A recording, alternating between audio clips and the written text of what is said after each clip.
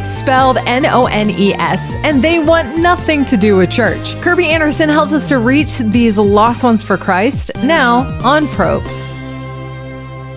Probe Ministries is committed to updating you on the status of Christianity in America, and this week we'll consider the book by James White, The Rise of Nones, Understanding and Reaching the Religiously Unaffiliated.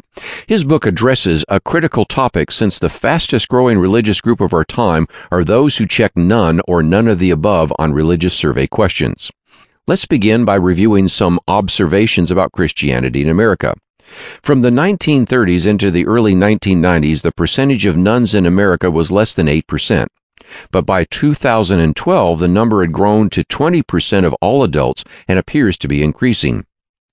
Even more alarming, among those ages 18 to 30, the percentage grew by a factor of 3 from 11% in 1990 to 32% in 2012.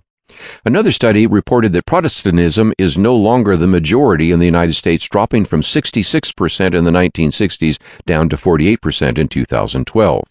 The nones tend to consider themselves to be liberal or politically moderate, in favor of abortion and same-sex marriage, and seldom, if ever, attend religious services. For the most part, they are not atheists and are not necessarily hostile towards religious institutions. However, among those who believe in nothing in particular, 88% are not even looking for a specific faith or religion. As James White notes, these changes in attitude come in the wake of a second major attack on traditional Christian beliefs. The first set of attacks consist of Copernicus attacking the existence of God, Darwin attacking God's involvement in creation, and Freud attacking our very concept of a creator God. The second storm of attacks focuses on perceptions of how Christians think in three important areas. Number one, an over-entanglement with politics linked to anti-gay sexual conservatism and abrasiveness. 2, hateful aggression that has the church talking in ways that have stolen God's reputation. And 3, an obsession with greed seen in televangelist transgressions and megapastor materialism causing distrust of the church. These perceptions, whether true or not, create an environment where there is no benefit in the public mind to self-identifying with a Christian religious denomination. This has been Probe with your host, Kirby Anderson. To get your free copy of Steve Cable's transcript, The Rise of the Nones, and that, by the way, is spelled Nones, visit us online at probe.org. That's probe.org. Then join us next time as we bring God's light to our dark world here on Probe.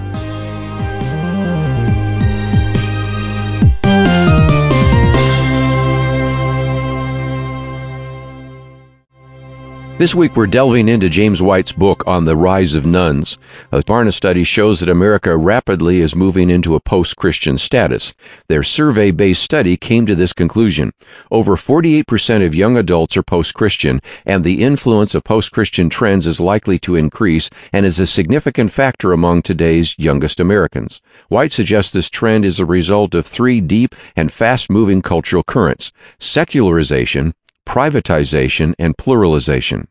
Secularization teaches that the secular world is reality and our thoughts about the spiritual world are fantasy. White states, "We seem content to accept the idea of faith being privately engaging but culturally irrelevant.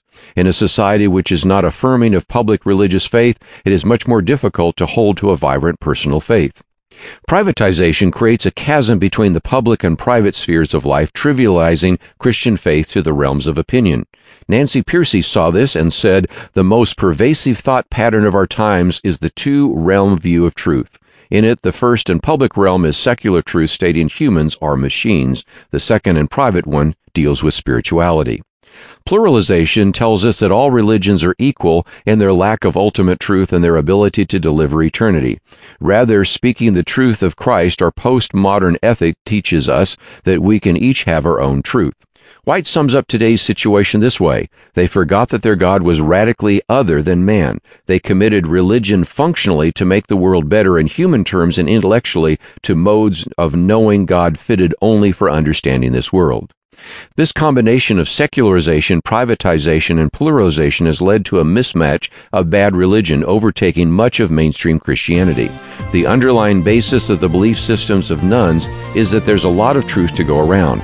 In this postmodern world, it is considered futile to search for absolute truth. Instead, we create our own truth from the facts at hand as necessary despite the facts. Of course, this creates the desirable attribute that we and no one else can be sinners anymore. With no wrong, we feel no need for the ultimate source of truth, namely God. This week we've been considering the rise of the nuns, their belief and thinking.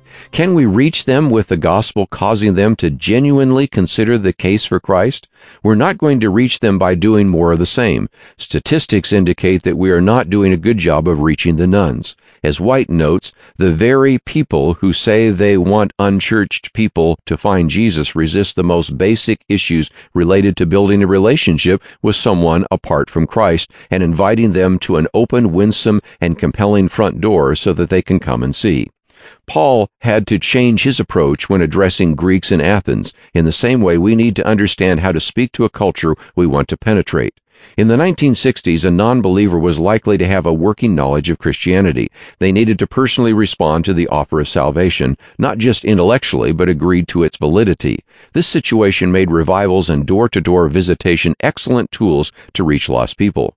Today we face a different dynamic among the nuns. The goal is not simply knowing how to articulate the means of coming to Christ. It is learning how to facilitate and enable the person to progress from little knowledge of Christ to where he or she is able to consider accepting Christ. The rise of the nuns calls for a new strategy for effectiveness. Today, these causes should be and could be a leading way in which to engage the nuns in terms of both arresting their attention and enlisting their participation. Up through the 1980s, many unchurched would respond for salvation and then be incorporated into the church and then become drawn to Christian causes. But from the 1990s through the 2000s, unchurched people often needed to experience fellowship in the body before they were ready to respond to the gospel.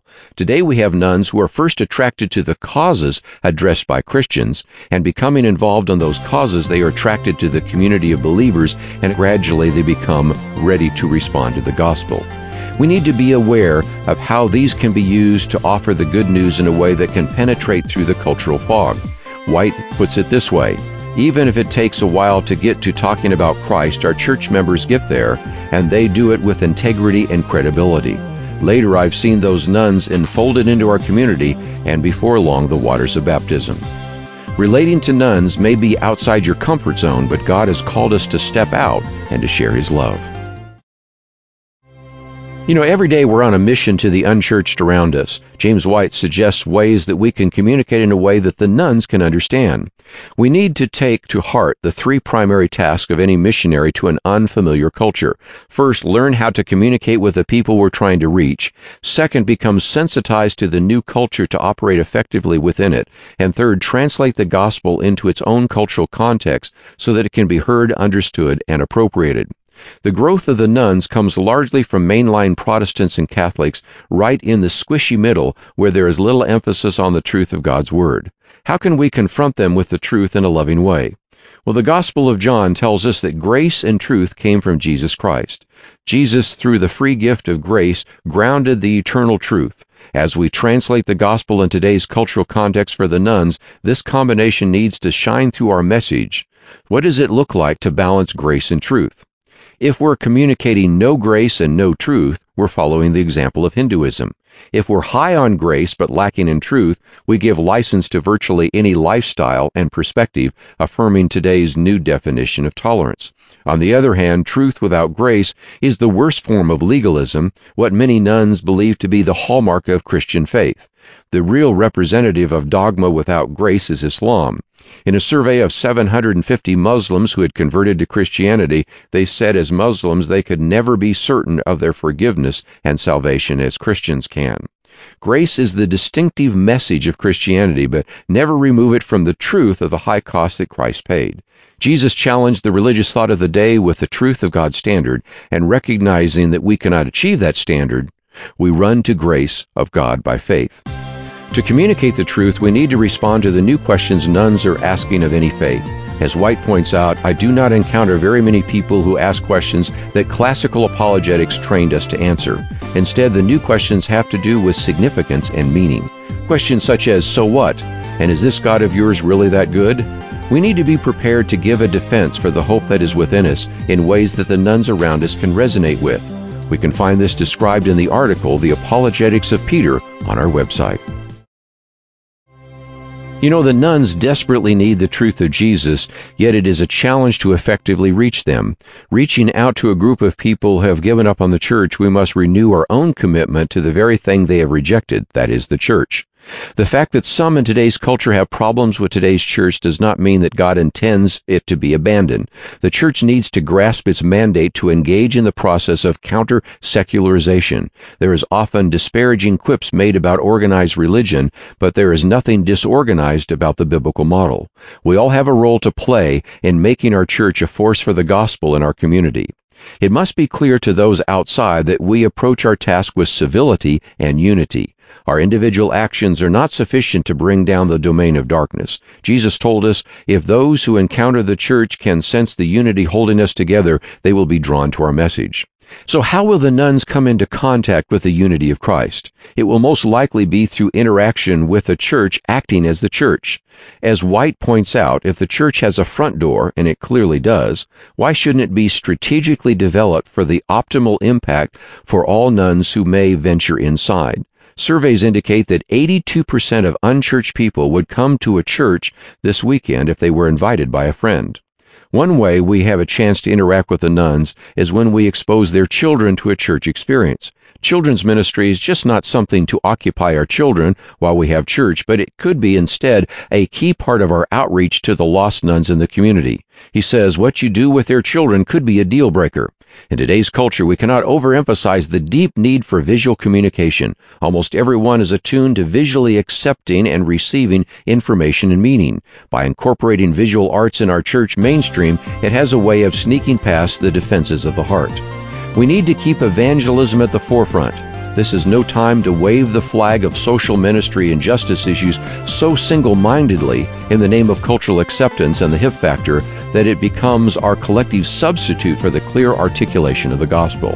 White clearly states our goal, our only hope, and heart of the Great Commission is to stem the tide by turning the nuns into Christians.